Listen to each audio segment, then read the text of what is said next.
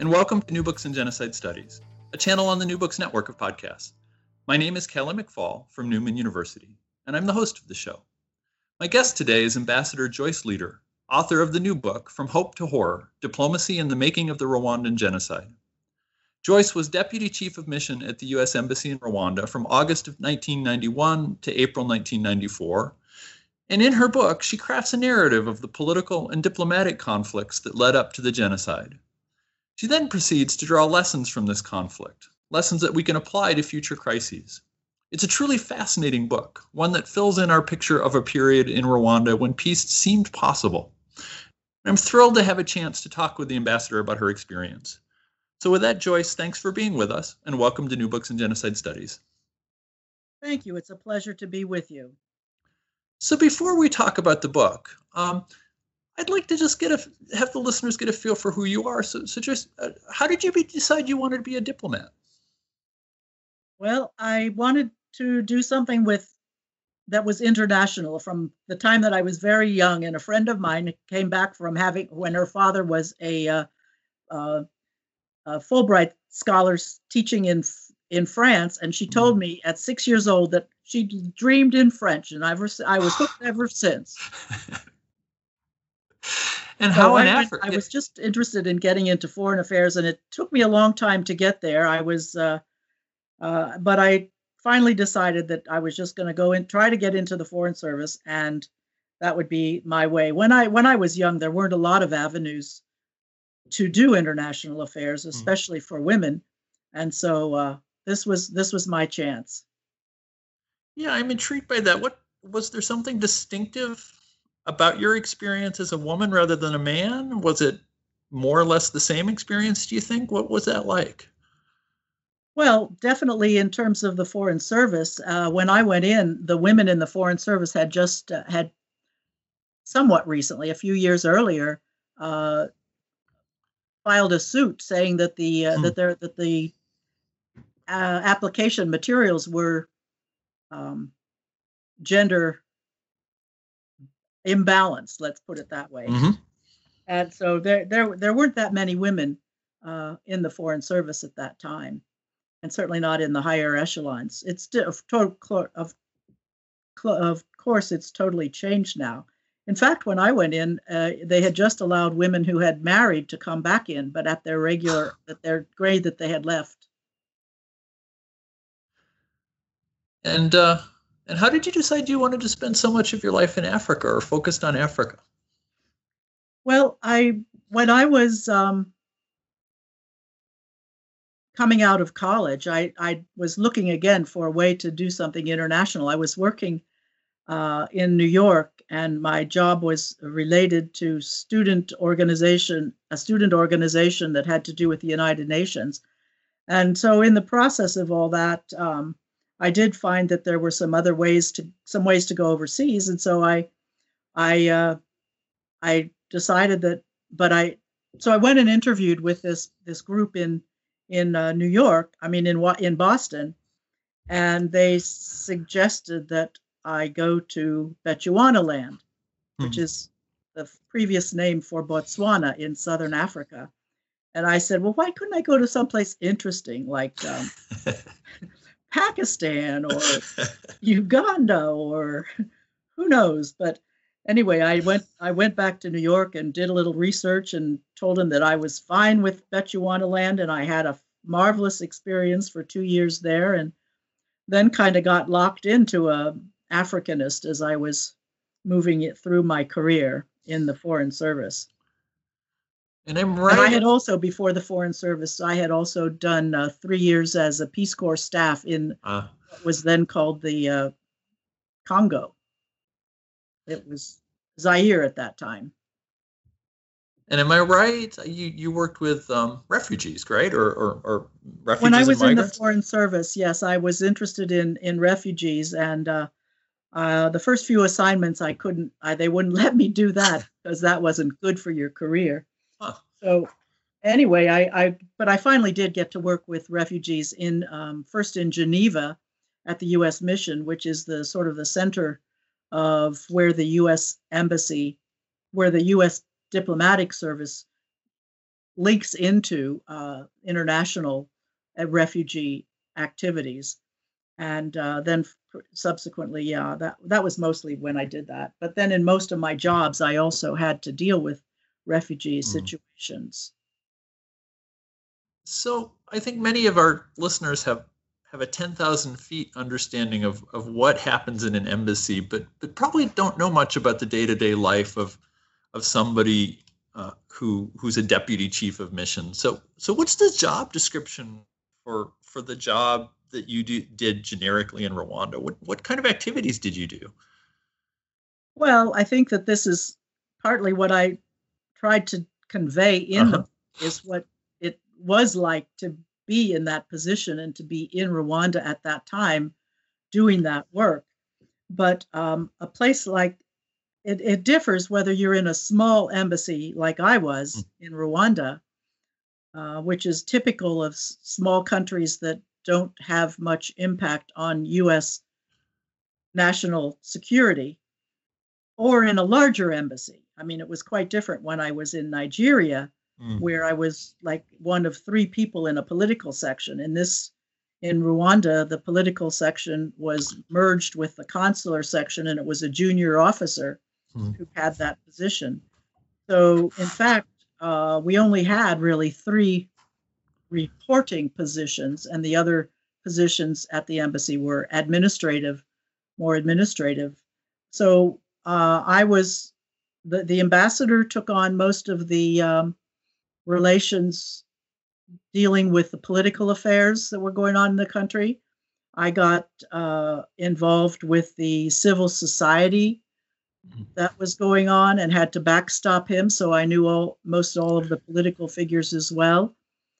And then the third person did economic affairs, as well as linking to the military, which I did some of as well, but that was mostly in her portfolio or his portfolio.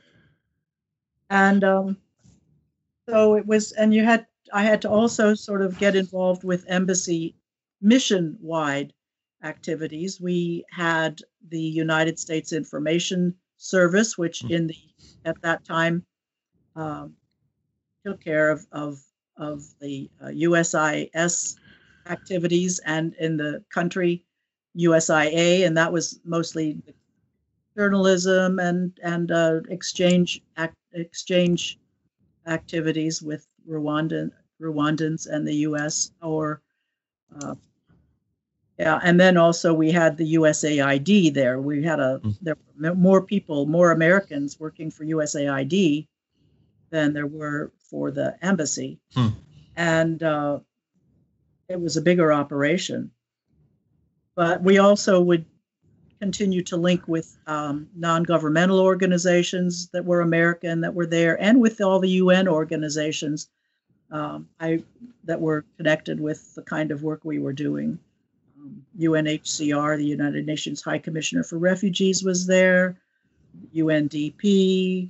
So there were a lot of people that you would get to know in the Rwandan community and the international community. Of course, your colleagues, your diplomatic colleagues as well. So we were always relating to those people, and the job, I was a political officer, and so the job is basically to understand what's going on in the country as it affects American policy, and then to write that down and convey it to Washington, where the policy making process resided. And we would feed into that policy making process through the kinds of reports that we would send back to the country. I mean, to the capital, to Washington.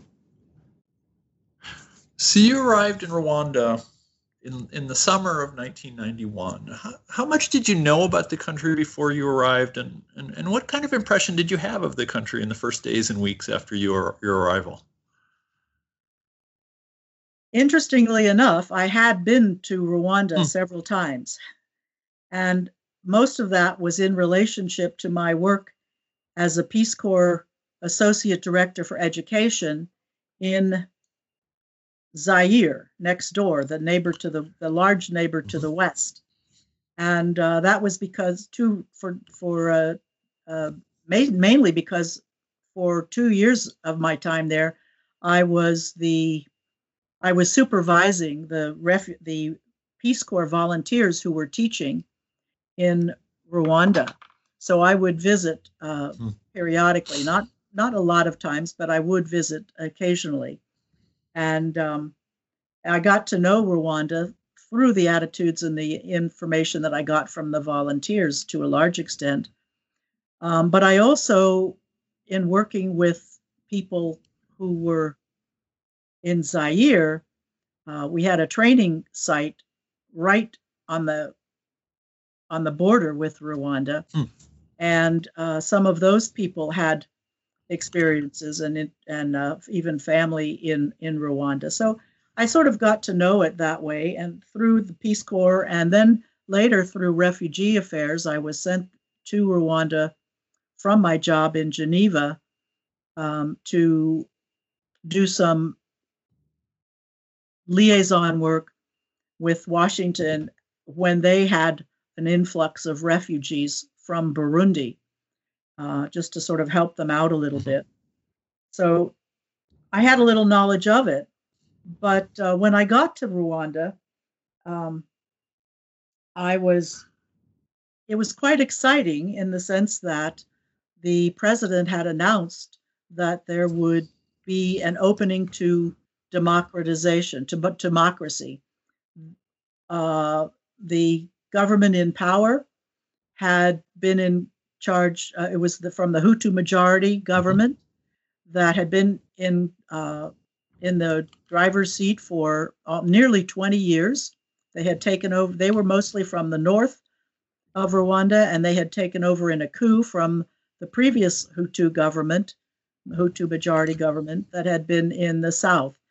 And they were now announcing an opening a year before I got there, announced this opening to democracy, and that there could be, and then just before I got there, they had legalized multiple political parties. And so many people were, getting involved with the political process and joining this party or that party that was reestablishing itself from the days of independence, because the government in charge had been ruling as a one-party state for most of those 20 years after they took over in the coup.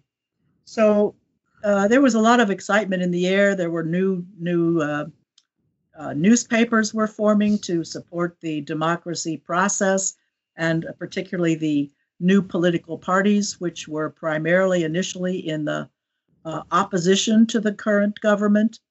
Hutu opposition to the current government. So you had Hutu on both sides of the coin, those who were going to support the president and those who were against the president. And so there were a lot of human rights organizations forming to insist on respect for human rights and to follow up if there were breaches of that with investigations and reports. So there was an awful lot going on. So and it was very exciting, and I was getting to know, as I got to know people. One of the things that the volunteers said, that it was always so hard to get to know Rwandans because they were fairly closed, fairly reticent to share much about themselves or the way they were thinking or feeling. And I began to find that wasn't always true, that a lot of Rwandans were very interested to talk about what was going on and to get to know somebody from the American embassy. One of the really interesting observations you make is, excuse me, for the first months after you arrived, the peace process, right? Because of course the RPF had invaded a while before you arrived, but the peace process and the democratization process were separate tracks. Yes. Yes. I'm intrigued by that. How does that happen? Well, the way it happened was that the as this excitement was going on in the capital, and all of this, idea of democratization was the focus of the political activities in the capital. Um, as you say, it was just about exactly the same time that the president announced the opening to democracy that the RPF, made up mostly of Tutsi refugees from Uganda, the country to the north, were had invaded. But this war, this invasion, this what I called it was a simmering conflict that was taking place at the border, was not very much on the minds of people in Rwanda, in the capital. It was just that little, that was just a little conflict going on up there, and they weren't paying any attention. And this is particularly the impact of that is that the role that the Tutsi, the minority group in Rwanda, and who were the bulwark of this invading group, the Rwandan Patriotic Front, were not part of the equation. They were not part of the discussion as they were talking about making a multi-party government inside Rwanda. They weren't part of the discussion. The Tutsi inside Rwanda were not organized among themselves. If those who were becoming excited and interested in the opening to democracy were participating in other political parties, primarily one particular political party called the Liberal Party, they did have they did have at least one human rights organization, which was comprised primarily, almost entirely, almost 100%, I would say, of Tutsi, who were looking at it from the Tutsi perspective, as opposed to the Hutu perspective. But the Hutu human rights organizations were actually looking at it from all sides. So the problem, this became a rather significant problem, is that they had no voice in this whole democratization process. That is the Tutsi and the RPF, which may have something to do with why they took up arms and tried to fight their way back and get a seat at the table, which they did. But it was at the Arusha peace talks. So that's when the Tutsi began to have a voice in the democratization process, and that's why they more or less succeeded, or aimed and did succeed, in co-opting the democratization process. It sort of was taken out of the hands of the Hutu that were negotiating the outcome in Rwanda, in Kigali, in the capital of Rwanda, among themselves, and it became the centerpiece of the peace talks in Arusha, which was where they were taking place in Tanzania, a country to the east of Rwanda. So the peace talks were when they started taking place, which was a year and a half after the invasion had happened. So that's when they went onto a single track, because at that point in time, the Rwandan delegation at the peace talks would have to come in with one voice was expected to come in with one voice to negotiate with the Rwandan Patriotic Front. So you identified by my count, three key kind of turning points, all of which are associated with this process of negotiation and conflict. And so I'll like to eat through them one by one. One is the agreement in October of 1992, which you suggest started to reshape the way parties in Kigali understood what their purpose was and how they needed to act within Rwanda. So how did those early negotiations and why did those early negotiations in Arusha make such a big difference in the way people in Kigali thought? Well, I think that when they went into peace negotiations in July of 1962, after, as I say, there had been a coalition government, multi-party government formed in Rwanda. They had tried to have peace talks earlier than that, but it would never work. And the difference was that with that coalition government came a prime minister from the opposition Hutu political party, and a prime minister and also a foreign minister, so that the whole tone and temper of negotiations changed. And so the new foreign minister had discussed directly with the RPF, which had never happened before. They had direct talks, but had direct talks, but the government had maintained that they should be talking to the Ugandans rather than to the RPF. So now we were seeing the actual Tutsi RPF having its own voice and coming into these negotiations. And the first thing that they did was to set up a ceasefire. And the second thing that they did was to outline some principles that they would abide by during the course of the negotiations. And the third thing got right down to the sharing of political power. Well, now this was probably not what the people in the Kigali thought was going to happen anyway.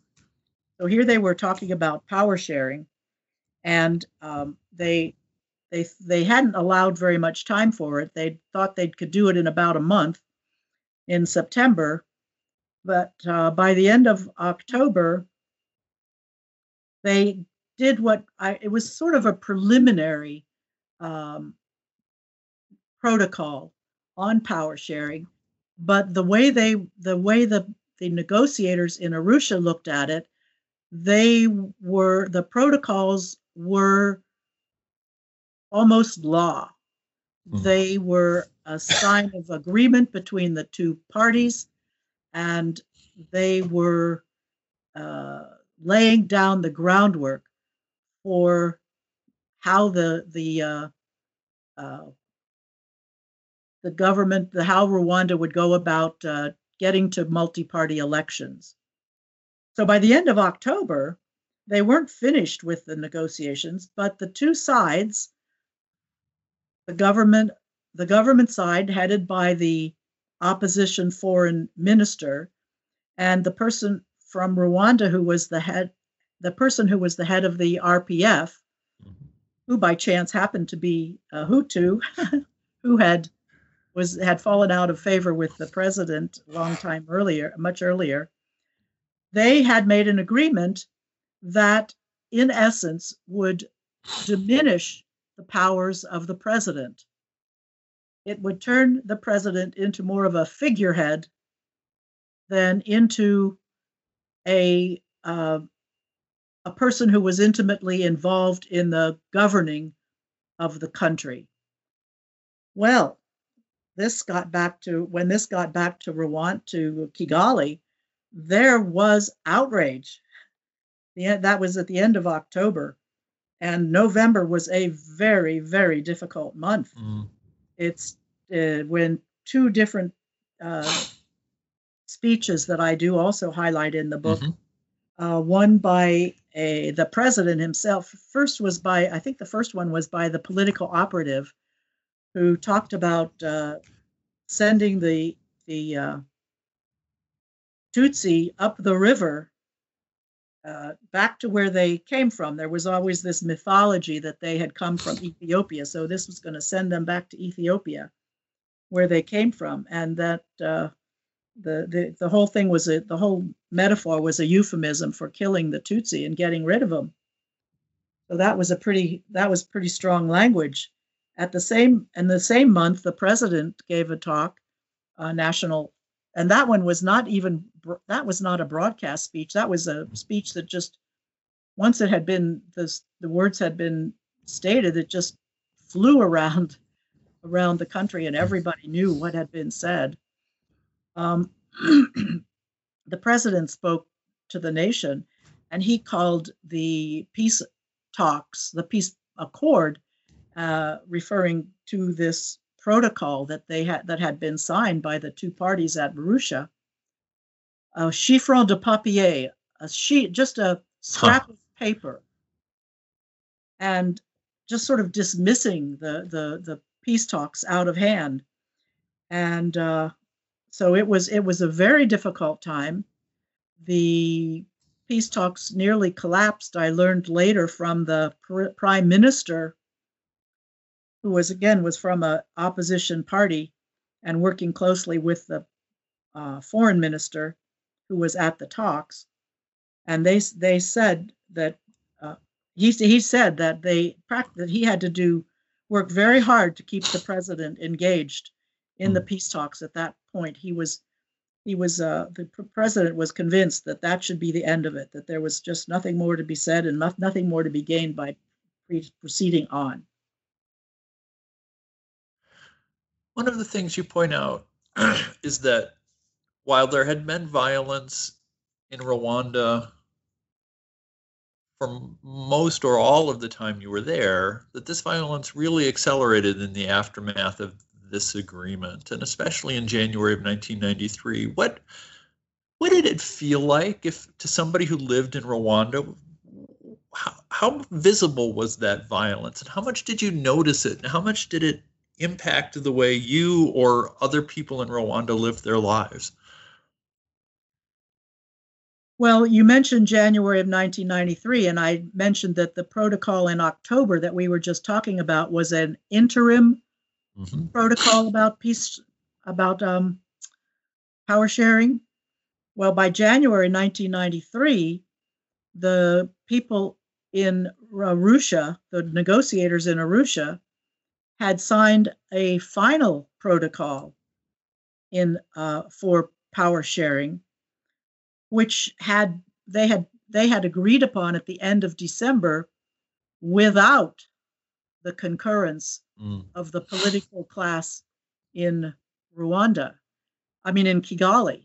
In Kigali, the political parties who were always worked together, most of the opposition political parties by and large worked together to increase their force in the opposition against the president and his party, which was very dominant in Rwanda and in Kigali, where it wasn't so dominant in Arusha.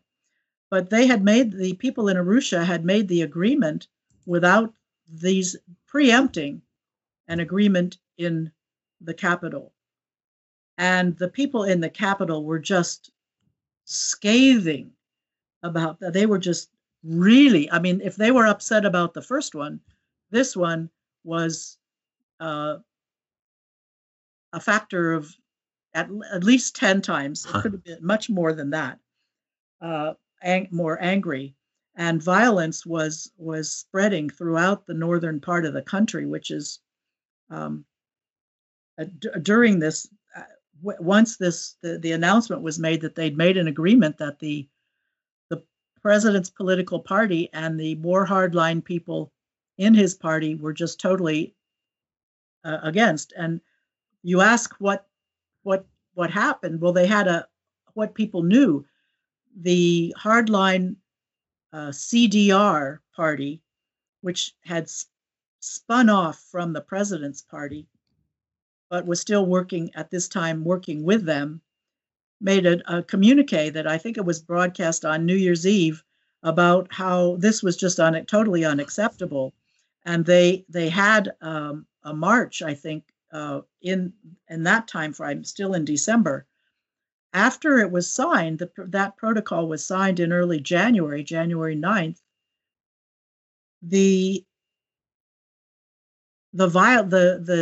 There was just an escalation, violent, a march in Kigali. Thousands of people that turned violent, and at least 2 people were killed in the course of that march, which included lots of tires being burned to make barricades and then burning the tires. And it was just, and everybody was hunkered down.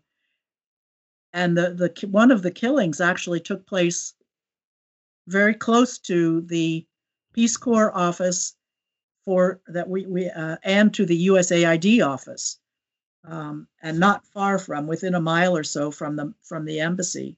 So we were very affected by that. Our community had already been sensitized to the march, to what was going on, and we had, in fact, just before the peace, because there was some escalation of violence in the center of Kigali just before the peace talks began, when they were still being talked. They had agreed to have them. They hadn't yet started. And so from that time, which was the end of May of 1992, we were holding briefings for the embassy community every couple of weeks. And so we were trying to keep them informed, but of course we couldn't always be ahead of the events. And so this was one that was extremely well known to our community, and this was one that really concerned everybody.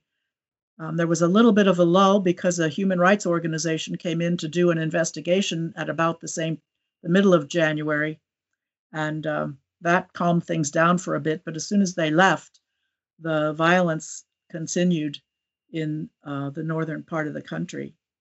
So people did know about it. It did affect us. Our world was getting smaller and smaller because there was a lot of random violence going on. And by this, I mean landmines were laid on roads and could explode if a truck hit them or something. There were bombs going off in transportation, bus transportation, which was used mostly by Rwandans, except for our Peace Corps volunteers, who, if they came into the capital, would have to use this kind of transportation. So that worried the community. And it was just that, and I used to go out to restaurants a lot. And we just had to stop going to restaurants because one of the ones that I frequented, a bomb went off underneath somebody's table. I wasn't there at that time, thank goodness. One of the nightclubs that some of us used to go to, there was a bomb that went off there. Small ones, they weren't being too damaging, but they were there, and they were giving everybody a sense of insecurity. There are at least a couple of reports that you cite by human rights organizations which at least invoke the word genocide, although they do not, in your account, kind of view this as an appropriate label for this. But is that even in your mind at that time, that this violence might become more than political or sporadic and might be genocidal, or is that just something that didn't even enter your mind? Well, I have to confess, and I'm not proud of it, that I personally was not thinking in terms of genocide. And this is despite the fact that there were any number of massacres that were going on around throughout this period of time.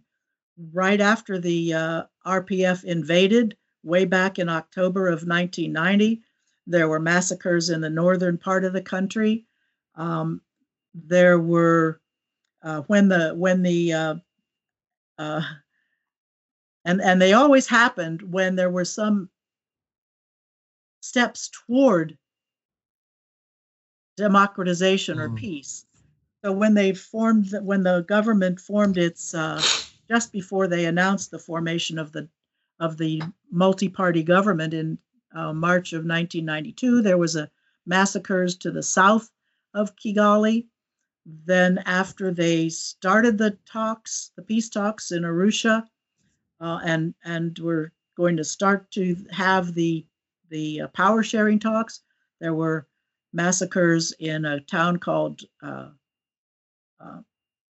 in a town that's by the lake. It was near not too far from the capital, but it took a long time to get there, the way the roads were. So there were these mini massacres all over the country at different periods of time. Usually 300 killed and 1,500 or so could have been displaced people. Mm. But somehow, for me, I didn't see that as escalating to a unified, concerted effort to destroy an entire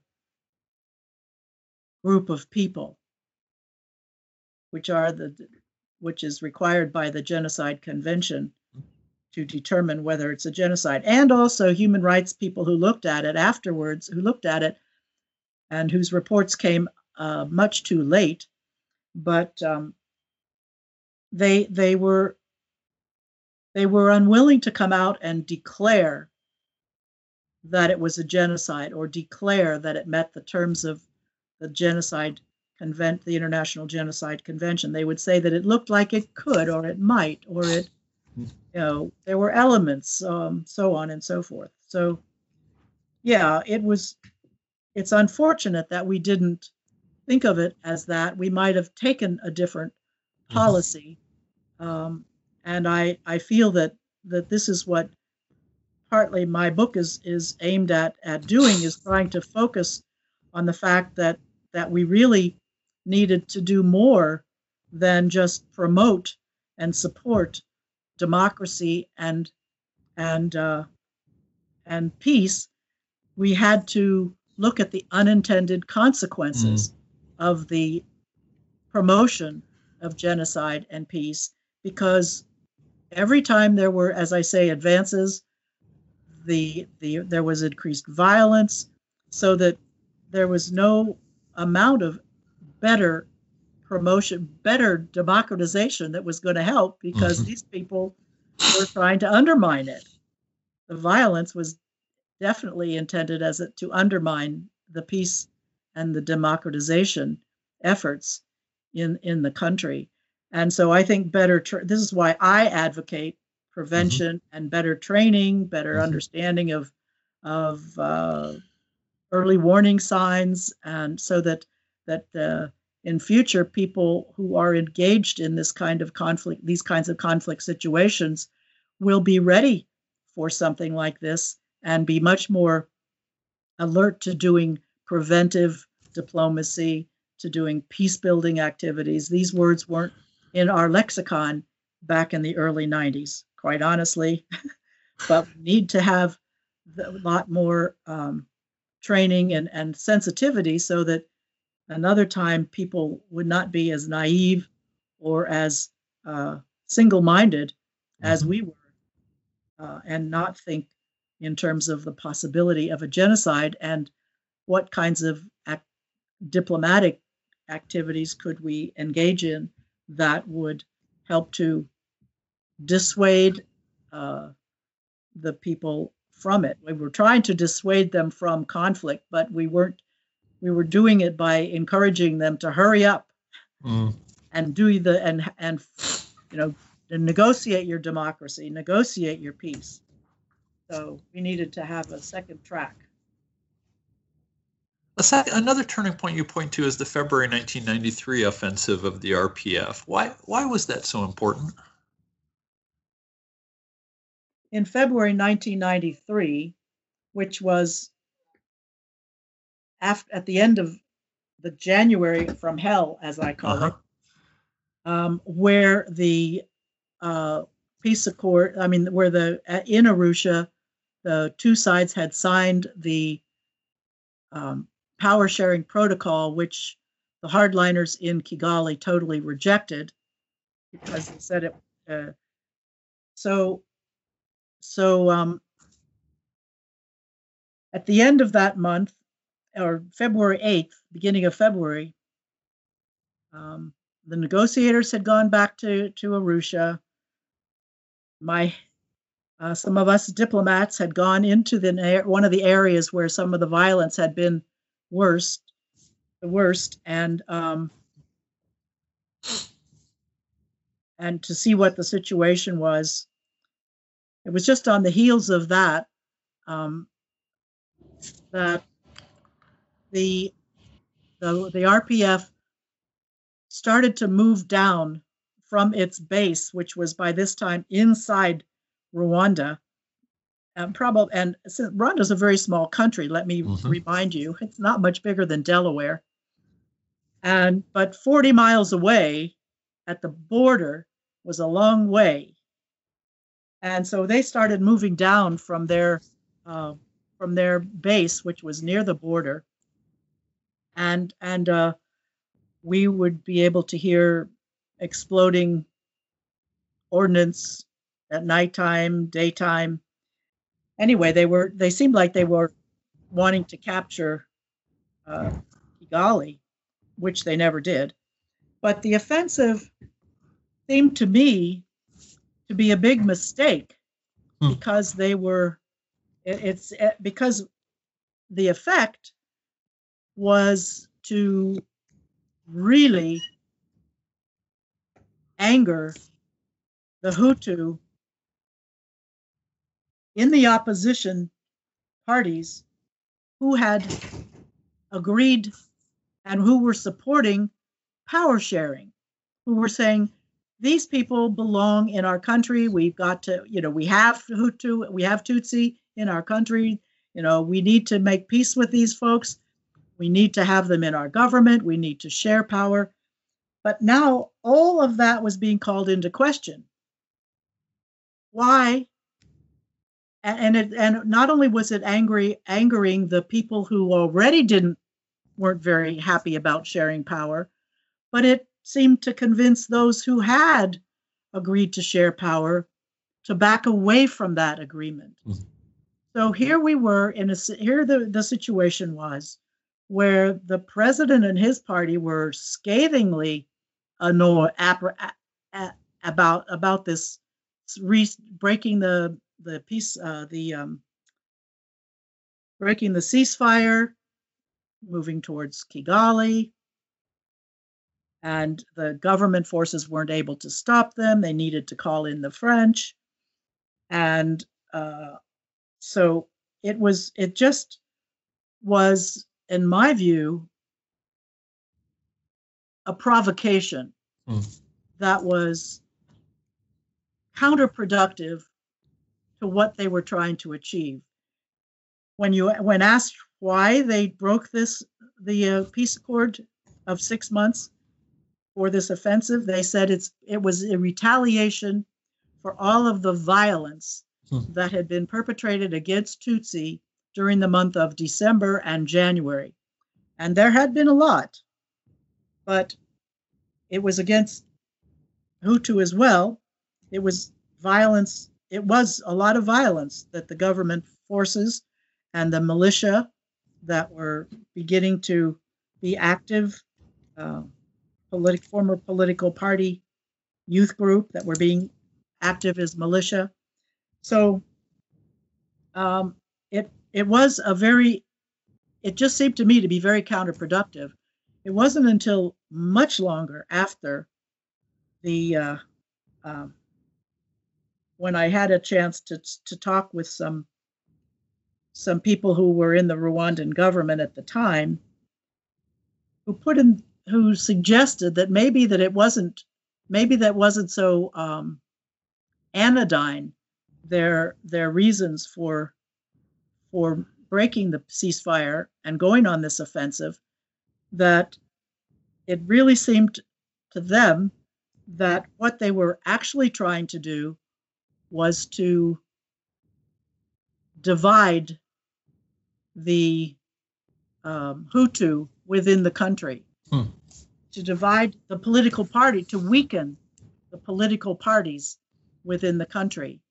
And when I looked at it from that perspective, I would say that was a very likely scenario, because that was the point at which the opposition political parties began to realign with the Hutu in power, who were opposed to power sharing. And after that, it seemed like any Hutu that was still supporting power sharing was going to become an enemy of the people, who was going to be labeled as a traitor to the Hutu cause. It built up and built up, but it was the beginning there where they were laying the ground, where the groundwork of a realigned Hutu community was laid, and the provocation of the offensive was what they could point to and say that was where we lost all faith in in sharing power. We just didn't trust. We couldn't trust them anymore. We couldn't trust the Tutsi anymore. You comment in your section on the continued and the ends of the Arusha negotiations that the Tutsi, the RPF goal was different than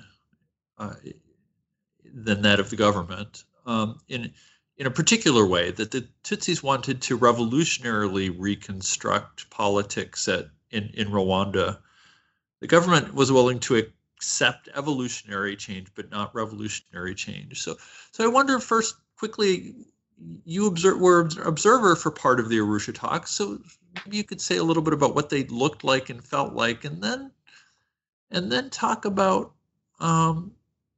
what role that Arusha agreement played in the run-up toward the eventual genocide.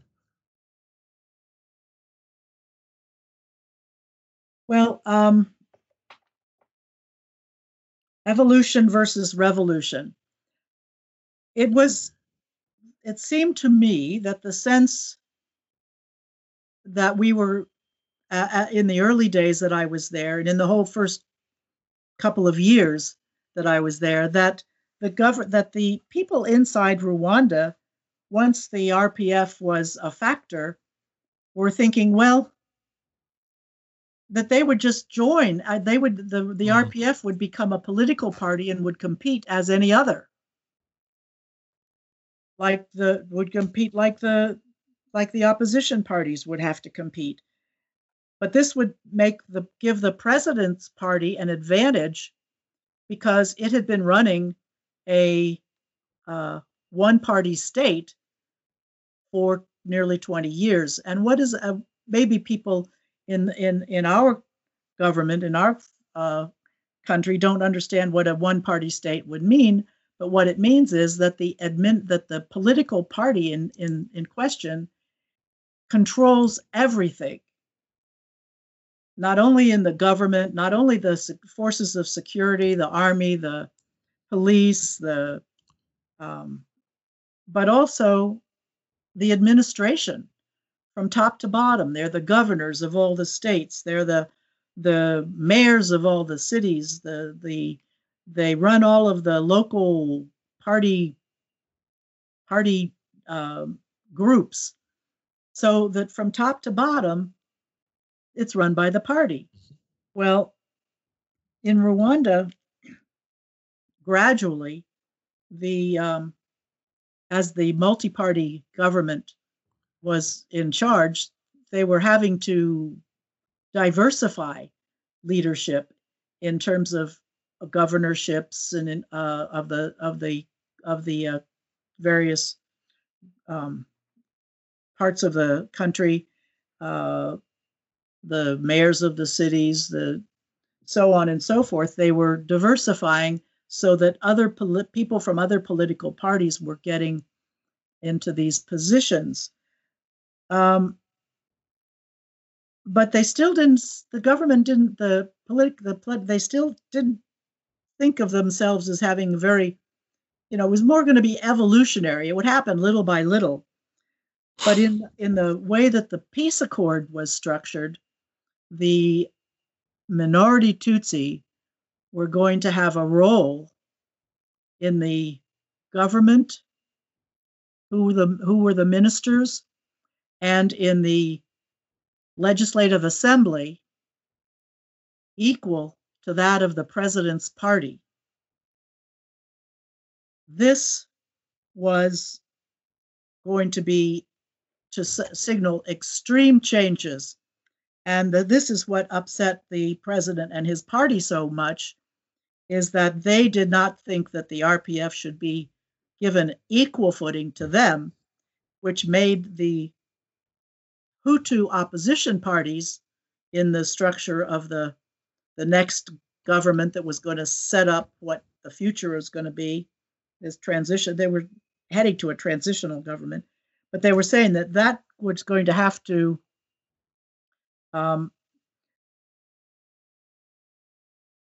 that they would have to share this power, and the opposition parties would be the balance of power. That if they were on the RPF side, then the RPF would be able to control everything. If they were on the president's side, then the president would be able to control everything.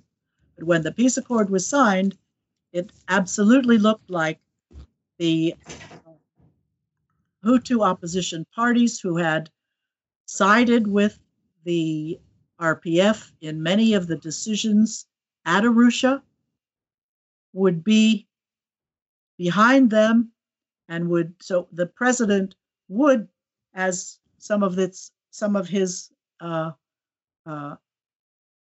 supporters said, the president's party would become a minority party. So that's the difference between evolution and revolution, which would really turn everything upside down inside Rwanda. It wasn't going to be a slow change of power relationships. It was going to be an abrupt change of power relationships that many in the president's party, who and increasingly among the Hutu who were in the opposition, were not ready to accept. So what did Arusha look like? You wanted me to ask what did Arusha look like? Yeah, what did it feel like to be there? Well, it was very interesting to be there, and I tried to describe in the book what it felt like to be an observer, where the RPF side was extremely disciplined and extremely united, and the government side spanned the gamut from hardliners who were actually to the right of the president in terms of their thinking about how there should be no fraternizing with the RPF at all, or sharing power, and those who were, and then there was even one Tutsi minister going all the way to the other end of the spectrum. Not to say that the Tutsi minister was always on the same page as the Tutsi in the RPF, but that was the sort of gamut on the delegation of the government. And trying to get them on the same page, we would say was like herding cats, because it was very they were, as I've said in the book, and there was no common vision among the parties who were vying for power about what the future of Rwanda should look like. The RPF had its vision. The Hutu who had been running the government had their vision. The Hutu opposition had its vision. And so here was so I describe it as almost a three-sided negotiating table, where you had the Hutu from the government on one side, the Hutu opposition party people on another side, and the RPF on another. And it was kind of like on any one day, who would side with who. and who to determine who would prevail. So so it was, and in many cases, the Hutu opposition, led by the foreign minister, would make common cause. I wouldn't say they trusted or they agreed with, or not, they trusted the RPF, but they would make common cause with them because it would advance both of their interests vis-a-vis the president and his party.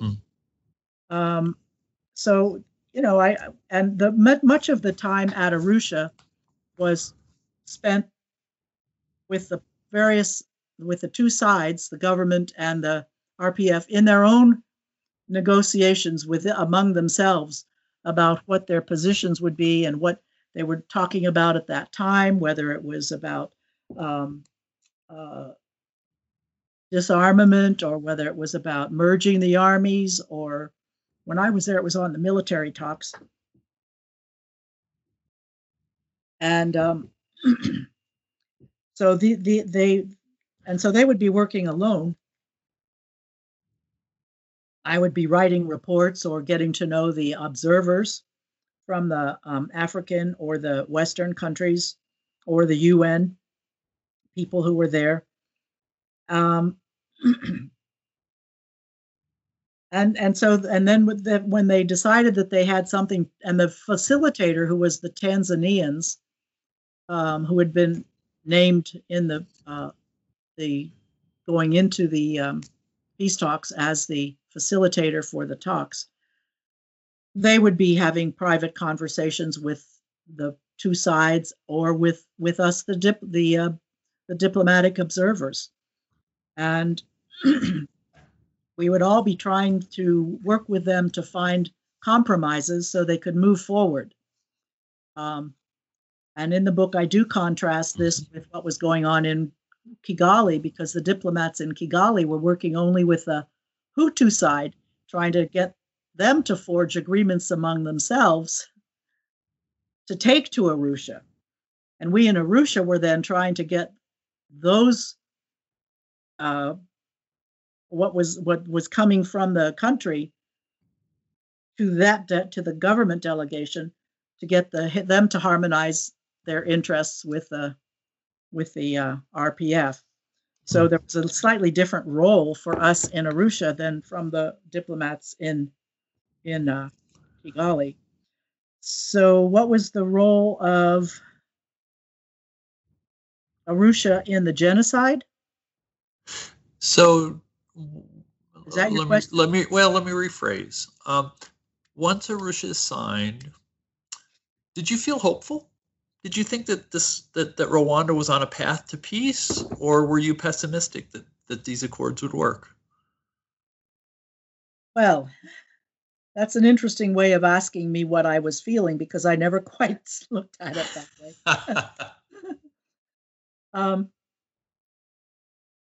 We were hopeful. Let me put it this way. Our embassy, our ambassador, we were hopeful throughout that it was all going to come to a successful conclusion. This is part of the problem as well. Just like we weren't thinking about genocide, we weren't necessarily thinking of failure. But when Arusha, after Arusha was signed, I note in the book that there was absolute silence from Kigali after they were signed. The president was there to sign them. The president of the RPF was there to sign them. The signing took place in Arusha, and the prime minister on August 4th, 1993. There was in Kigali. I was in Kigali. There was nothing at all to suggest that anything was different from one day to the next. Finally, the prime minister had to declare a day to celebrate the Arusha success. People in Rwanda were just on pins and needles, really. They were like, this isn't going to work. This is just, it's just they're not being serious. It's not going to happen. I think in a way they're pessimists by culture, Mm-hmm. but there was just no exuberance, very little exuberance that this was actually going to work. Well, and I did write a cable, which has now been declassified, that did lay out the fact that the security situation was just still a big problem, and the extent to which various parties were really willing and ready to abide by the terms of the agreement just wasn't clear. But people came back, got back to work, and there was a lot of activity leading up towards the implementation of the accords. And but it just seemed like the genocide began 8 months later. Mm-hmm. During those 8 months, things got worse and worse and worse. But it was always like there's got to be a way out of this. There's got to be an exit. There's got to be an off ramp somewhere. And the off ramp kind of never came. But there was a lot of energy, much of which was in the international community, that that things were going to work. And this comes back to another thing that I say is we can never want it more than the people who are fighting. Mm-hmm. We, the diplomats, we can't want it more than the parties themselves do. And I think we got out a little bit ahead of where the parties themselves were. But there was one thing after another that was put in front of that the parties put in front of themselves that kept implementation from taking place, one after another. First, the parties were splitting and falling apart. They couldn't come up with common lists of people to be in the government or people to be in the parliament. They couldn't come up with, they weren't ready to accept the divisions because the whole peace accord rested on the unity of the parties. And if one group said, okay, we're gonna split from that group that we can't agree with anymore, then they would be lost. They would no longer have a role in the implementation because the parties were named that were going to be participants in the government. They were named in the peace accord. Mm-hmm. So their hands were tied. They had to stick together and try to find a way through it. And then after that, it was the role of the CDR. I mentioned earlier, it was the hardline party. And by this time, they had totally split from the president, and they were on their own, and they were not accepting they had refused to sign the peace accords, and they were, as all the other parties did. So there was a lot of and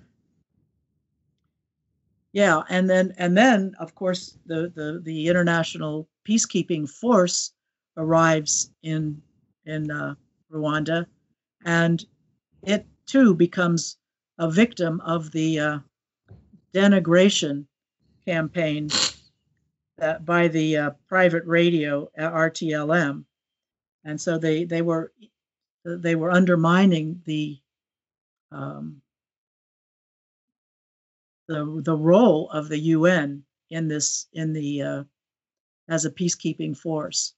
So there were just a lot of things that were militating against success, but we were still fighting for success, even though it was looking less and less likely.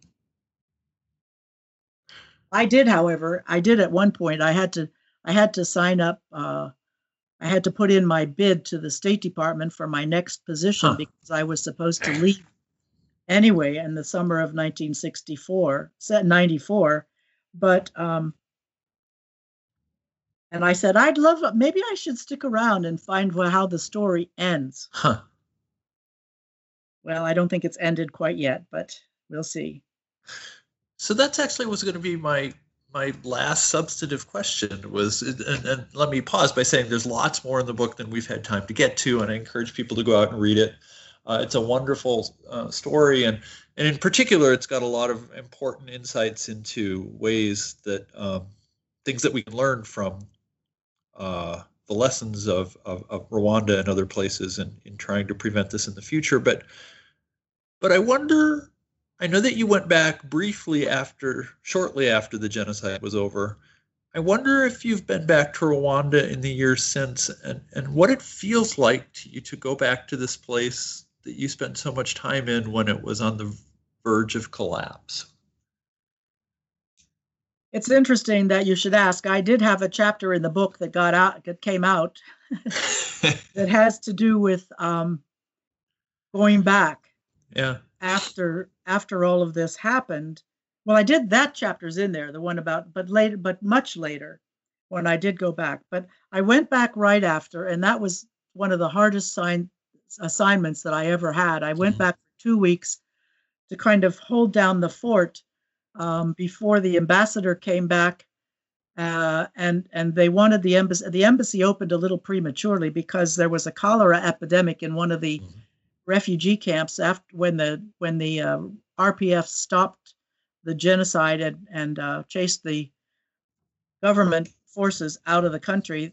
A lot of civilians followed, and they were in camps just across the border in Zaire, and they were having cholera. So we sent back some military. We sent some military out to help straighten out the camps, clear them of cholera if possible.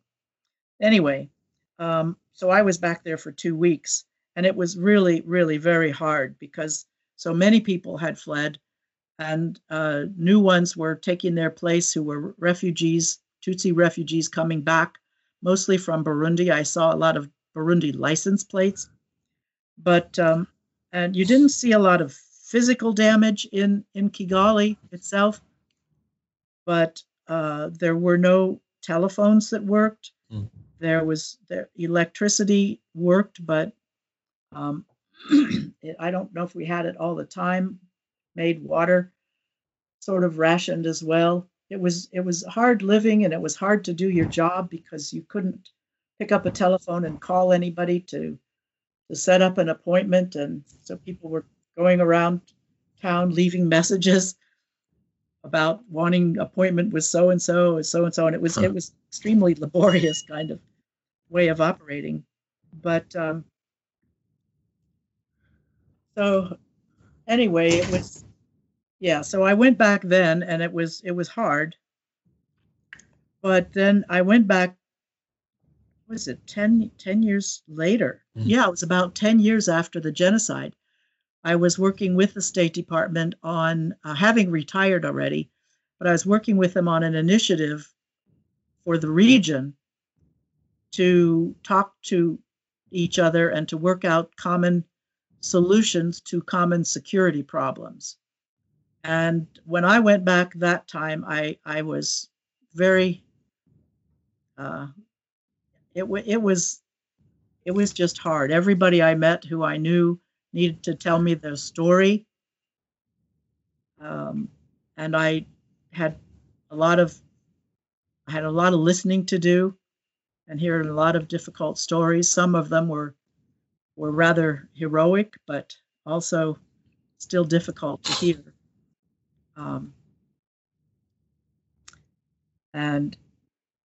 But things were, Rwanda is a country that has really recovered economically from the genocide, but there's still a lot of discrimination going on, I think, and it is still a place where they're struggling to balance security with diplomatic freedoms. Well, that seems an appropriate place to end. You've been very generous with your time. Thank you so much. I always ask guests, though, as the last thing they do for the show, I wonder if you could suggest to listeners a book or a movie or something that they can read or hear or watch that was meaningful to you somehow in terms of making this book. What should my listeners read this weekend? Well, I did listen to your previous interviews, and I realized that this was going to be a question. So I have a little list here. Excellent. Excuse me. I think something that people could listen to, could watch for, that really moved me, was something that I saw when uh, when would it have been? About 2009. There's a play, a theater play called Ruined, Ruined, Ruined, and it's by a writer called Lynn Nottage, Not, I think it's two T's, Age, Lynn Nottage, and it hasn't made the big time. She has done some other plays that have gone farther. That I was in London and saw her in the headlights in the headlights the in the theater district lights. Uh-huh.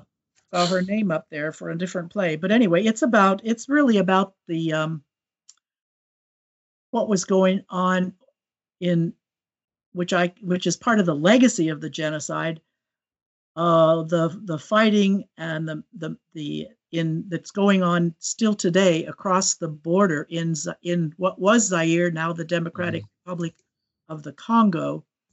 But it's a very powerful play.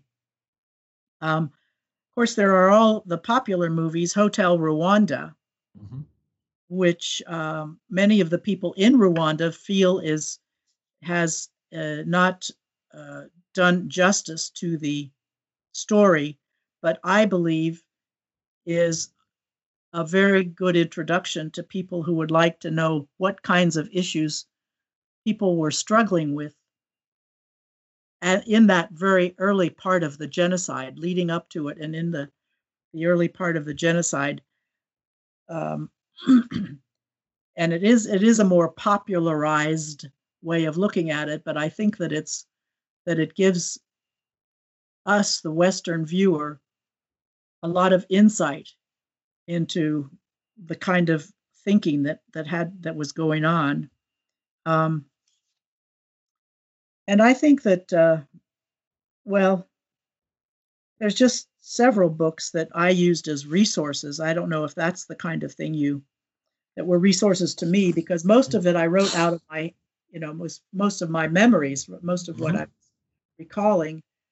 But sometimes I needed to get some names or certain sequences, or and there's of course the Human Rights Watch.